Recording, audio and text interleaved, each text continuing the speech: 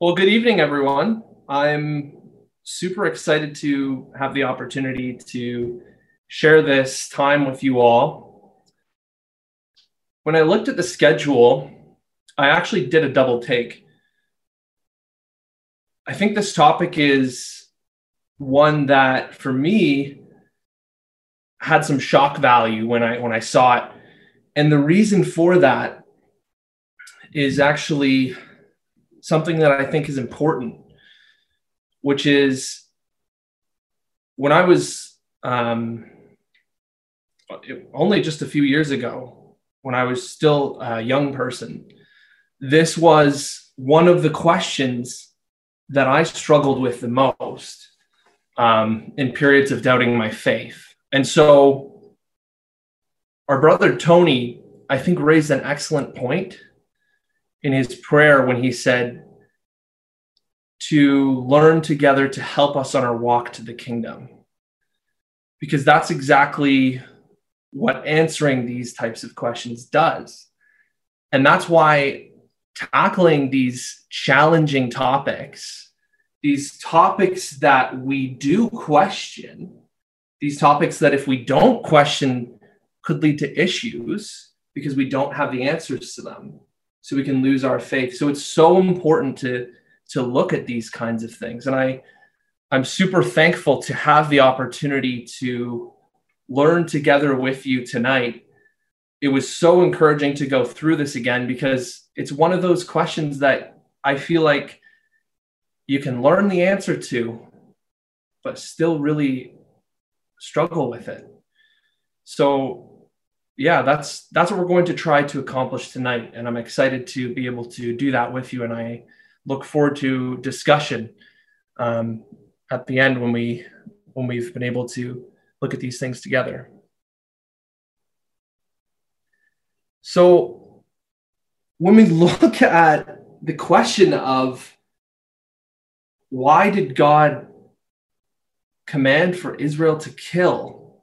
Why did God command for Israel to kill seemingly innocent people, almost some would say arbitrarily?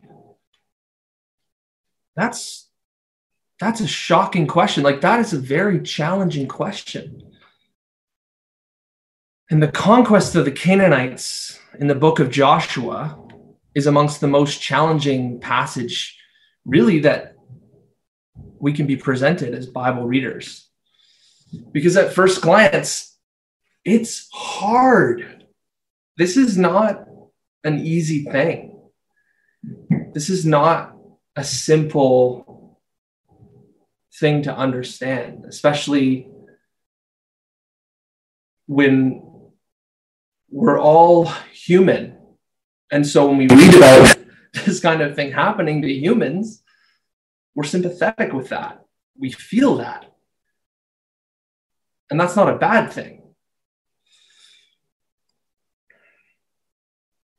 At first read, we can wonder, does God take pleasure in violence? It seems like potentially God is a vengeful God that commands his nation to wipe out an entire group of people, men, women, and children.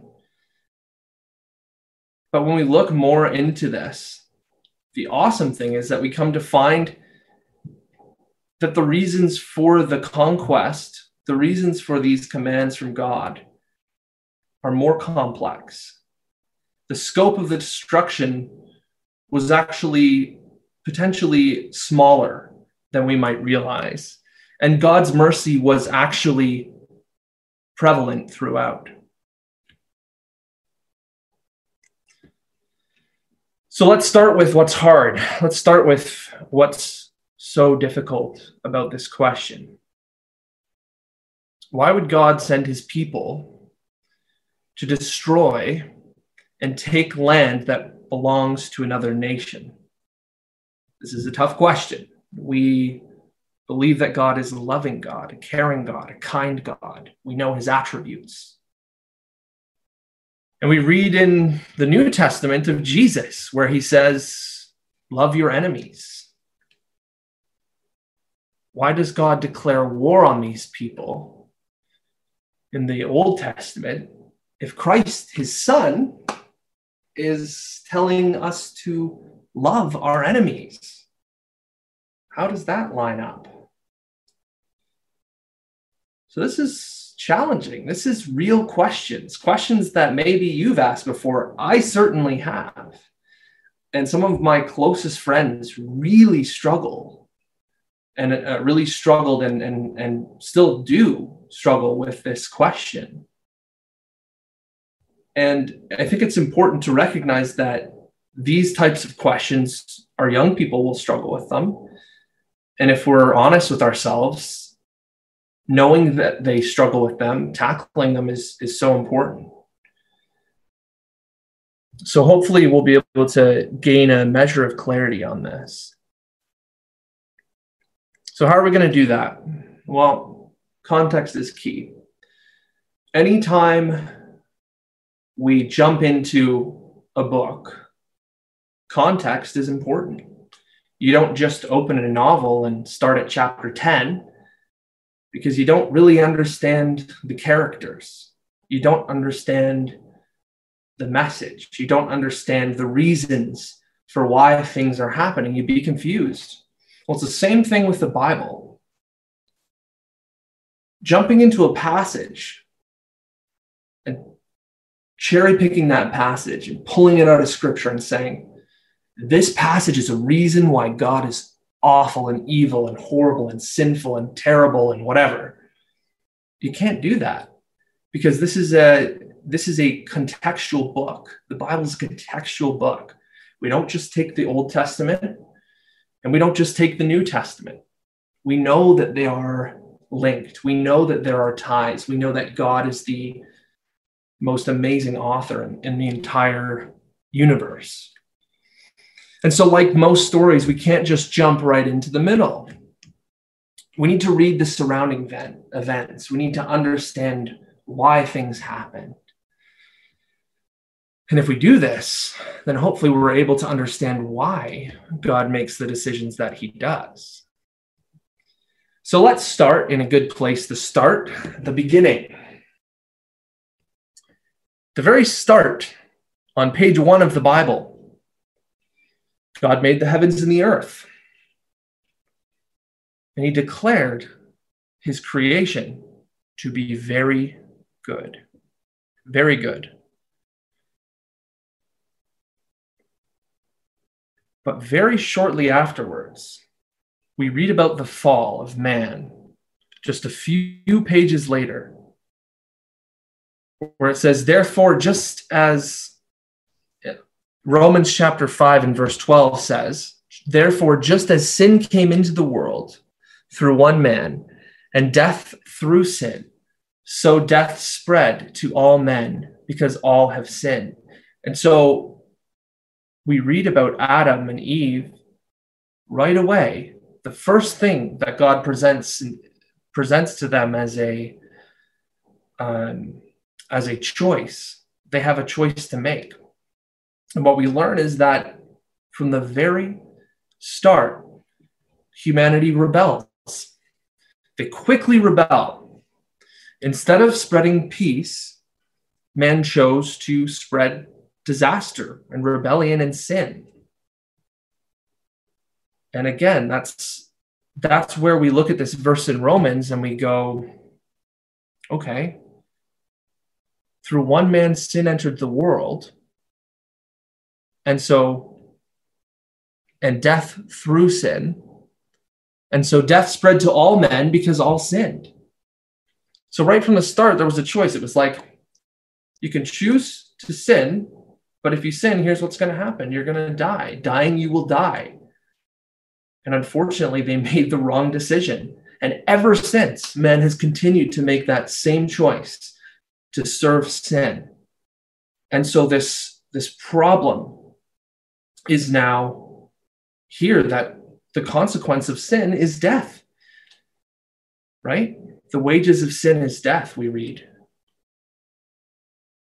And so from the beginning, God gave us a choice. God gave man a choice to serve him or to serve sin. And from the start, man chose to serve sin. And as a result of that choice, we have death.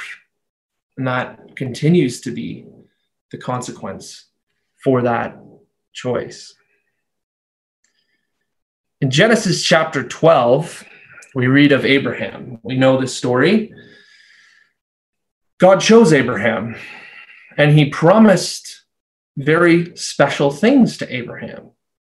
He promised to make him a great nation, that through him and his family, all the nations of the earth would be blessed.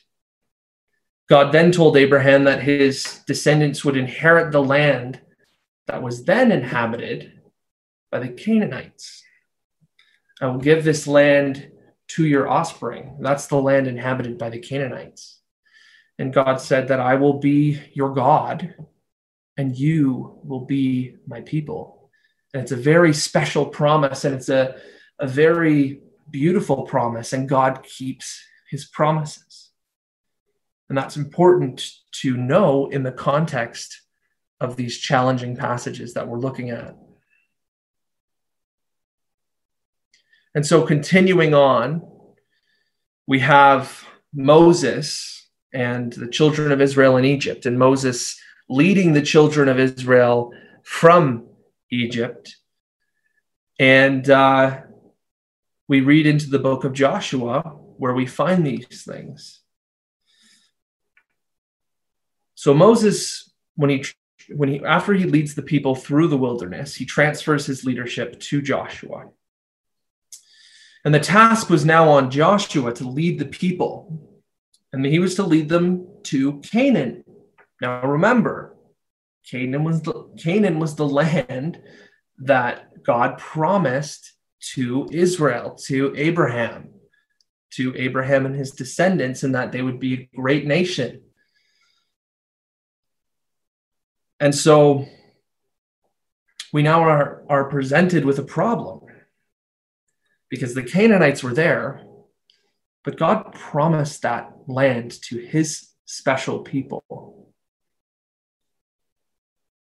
And so now we have Joshua who's leading this nation, who's coming in to take this land. And this is where it gets hard for us, because now we have a group of people inhabiting a land that they've been in, but the nation of Israel is going to start a war because that's been promised to them. That's the land they've been told is theirs. And so this nation that's under God is going to be starting wars, which our natural thought is that's hard to comprehend and hard to understand. But we're starting to see already, when God makes a promise, he keeps that promise.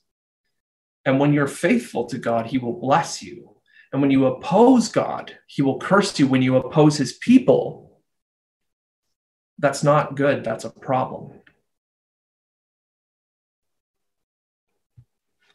So who were the Canaanites? Because this is super important for the context. If we're going to look at this problem and say, well, this is horrible. These people are living just peacefully in their nation, and this group of Israelites is just going to come in and wipe them out, and that's terrible. Well, first of all, these people weren't just people who were loving, serving God, doing nice, socially acceptable things. What we read about them is they were involved in idol worship, which is, it's bad. They were involved in fornication. We know that that's bad too. And we know that these are both things that God hates. Idol worship cannot stand. Fornication is a sin. But we even find that they were sacrificing children to Canaanite gods. These people were messed up. So that helps give some context to the people of Canaan. And hopefully that helps us to realize that when God chooses to do something, he does it for a reason. This is a pretty bleak description of the Canaanite practices. And it's an extensive and really awful list. And we can read more in Leviticus and Deuteronomy. But the point of this is, when God decides to do something, he does it for a reason. And we know that these are things that God hates. God said from the beginning, you have a choice. You're going to choose to serve me and do as I say and obey me, or you're going to choose to serve sin.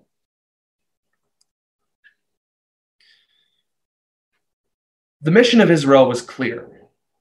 They were not to be corrupted by the wicked ways and practices of the Canaanites. Deuteronomy 9 and verse 5. Not because of your righteousness or the uprightness of your heart are you going in to possess their land, not because of how amazing you are, but because of the wickedness of these nations. The Lord your God is driving them out from before you, and that he may confirm the word that he sware unto your fathers, to Abraham, to Isaac, and to Jacob. So two things there. Because of these people's wickedness, because of their sin, because they're people who choose not to serve God. Because of that, that's why God has decided to give these commands. And the second thing is, which is just encouraging to us, is that the Lord swore to your fathers, to Abraham, to Isaac, and to Jacob. It's that ending part there. He keeps his promises, and that's encouraging, right? When God made a promise, I'm going to give you this land, he keeps that promise. And so the motivation of Israel was clear. They were not to be corrupted by the ways of the nations around them. And that wickedness could not stand. It could not prevail.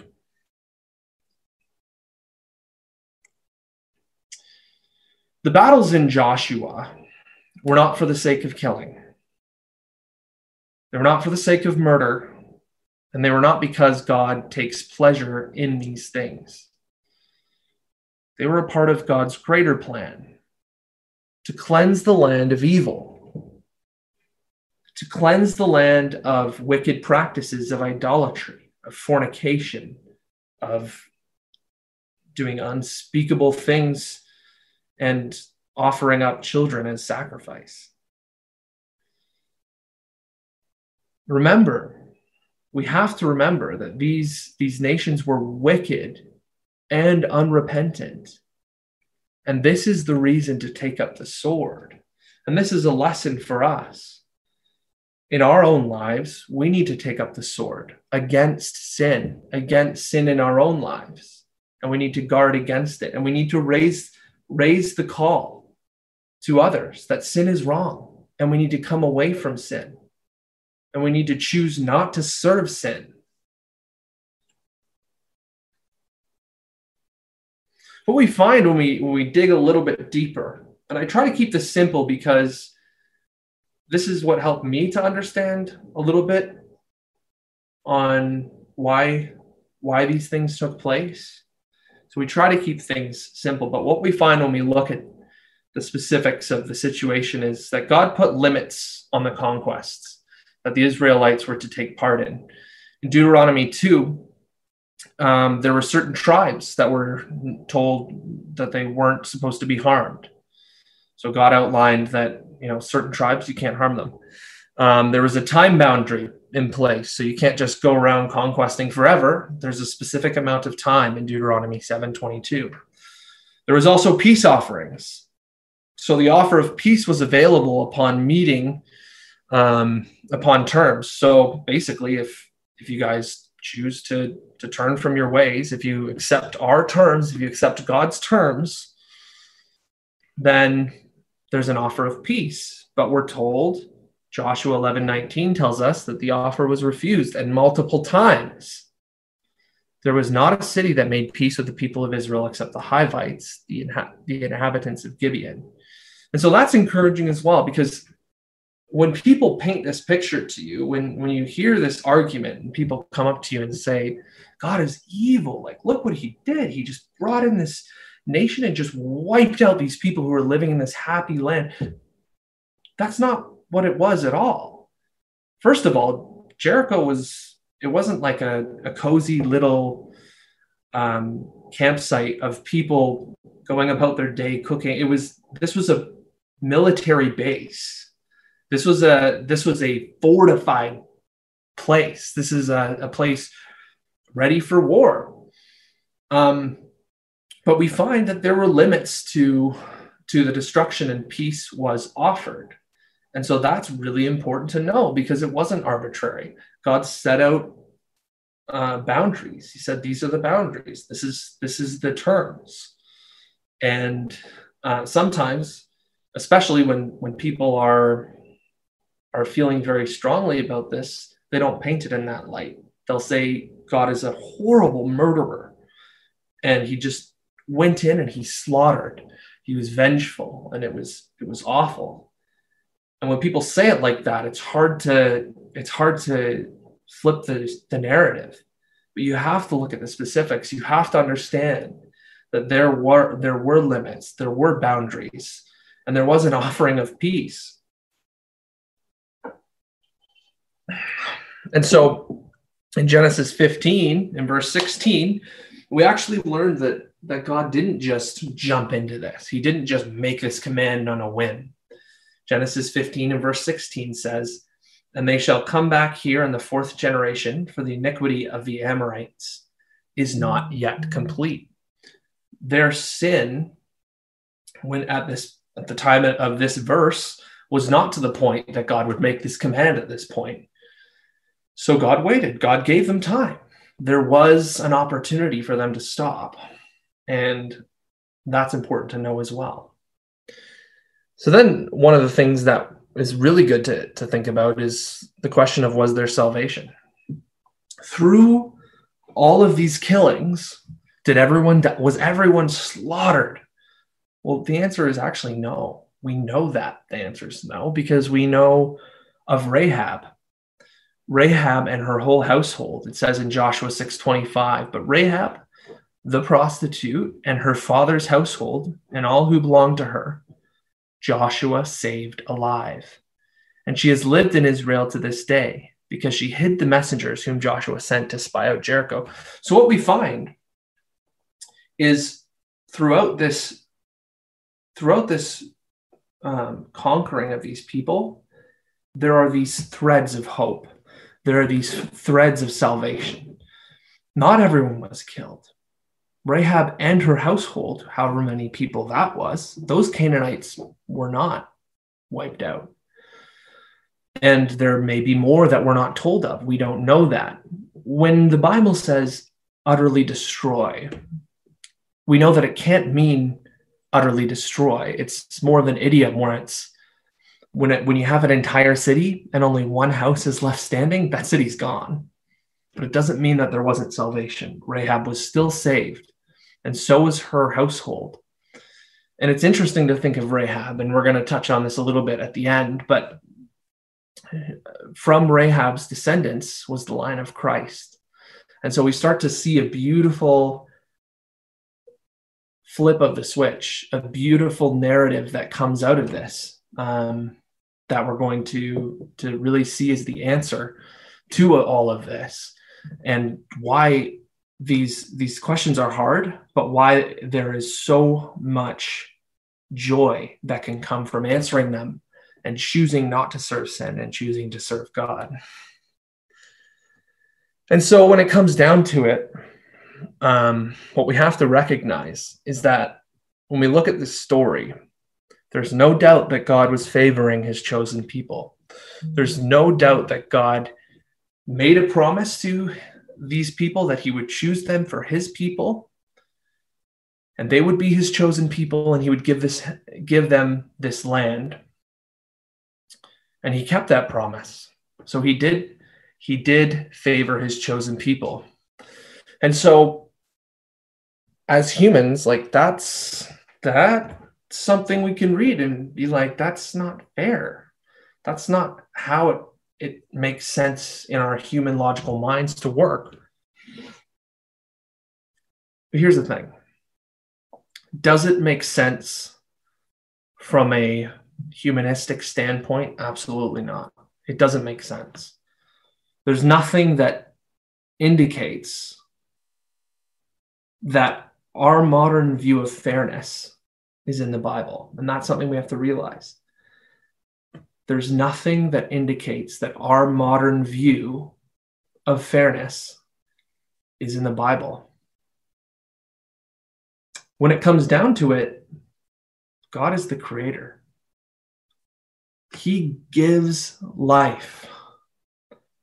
And only he has the right to take that away.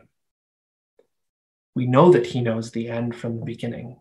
We know that his ways are higher than our ways.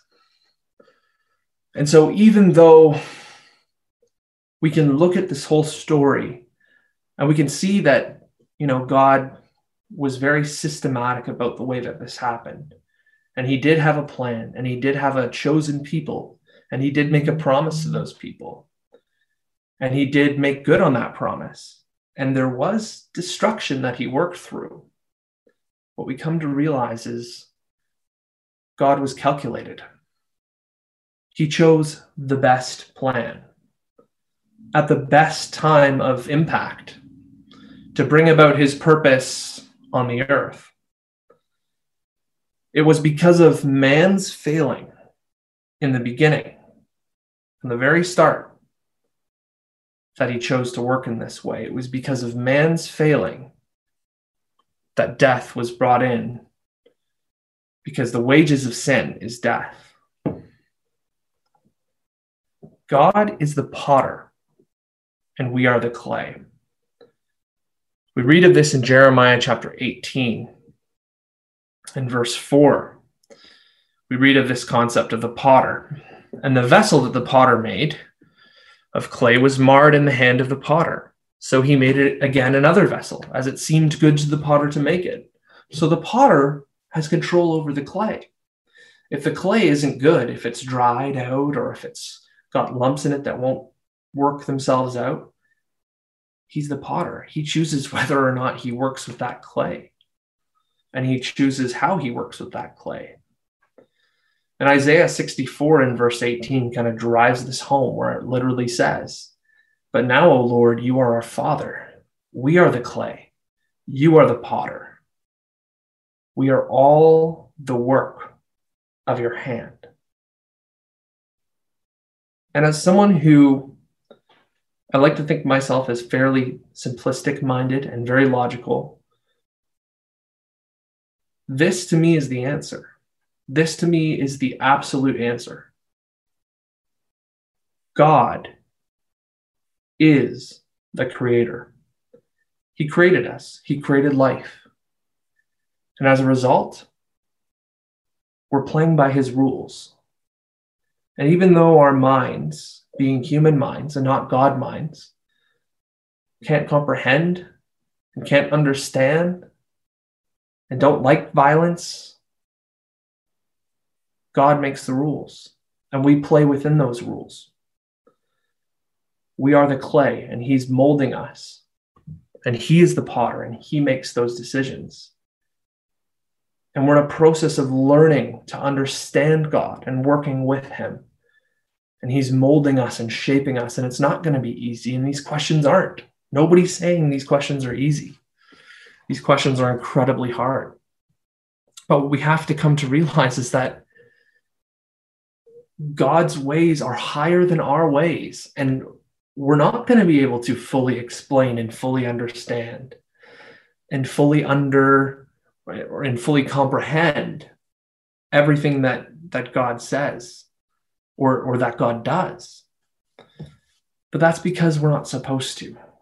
He's God, and his mind works in ways that we literally can't comprehend. And so what we find when we look at the context, we look at God's systematic approach, when we understand that this wasn't arbitrary, this wasn't a whim. This isn't something that God takes lightly. we learn about Jesus. And when we talk about looking at the context, we have to look at the whole Bible. What we find in the New Testament is this amazing character who we all know. And so, no, it doesn't make sense.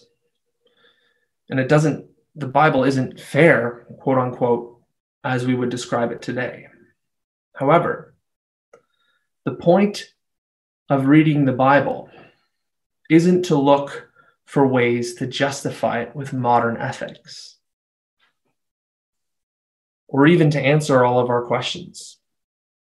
The story of the Bible is telling us about God's mission, and it's a mission to restore a rebellious creation who from day one, from the very start, from the very first book, chose to turn their back on him. And they knew the consequences, knowing full well the consequences. This creation was given a choice, and unfortunately chose to serve sin and thus suffer those consequences.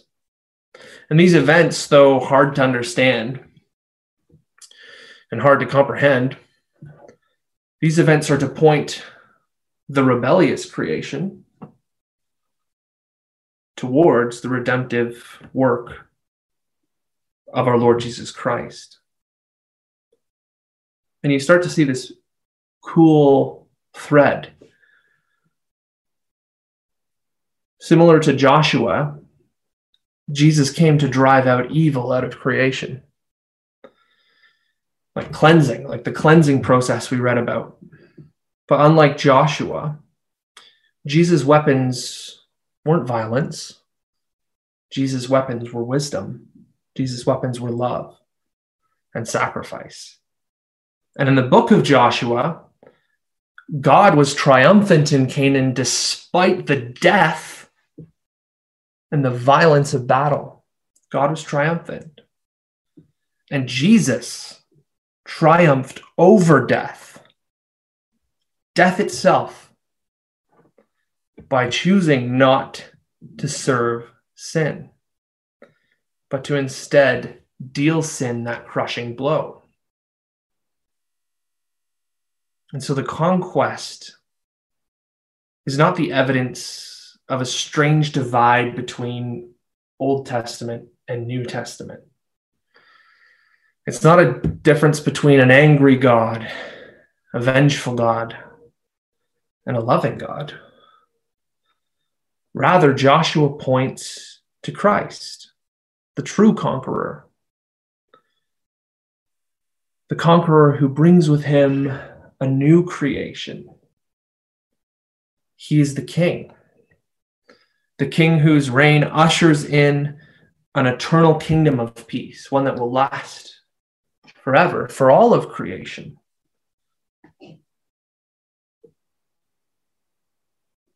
And this peace that will come will bring in a time more peaceful and more wonderful than Joshua's battles against evil ever could, because he dealt sin that crushing blow.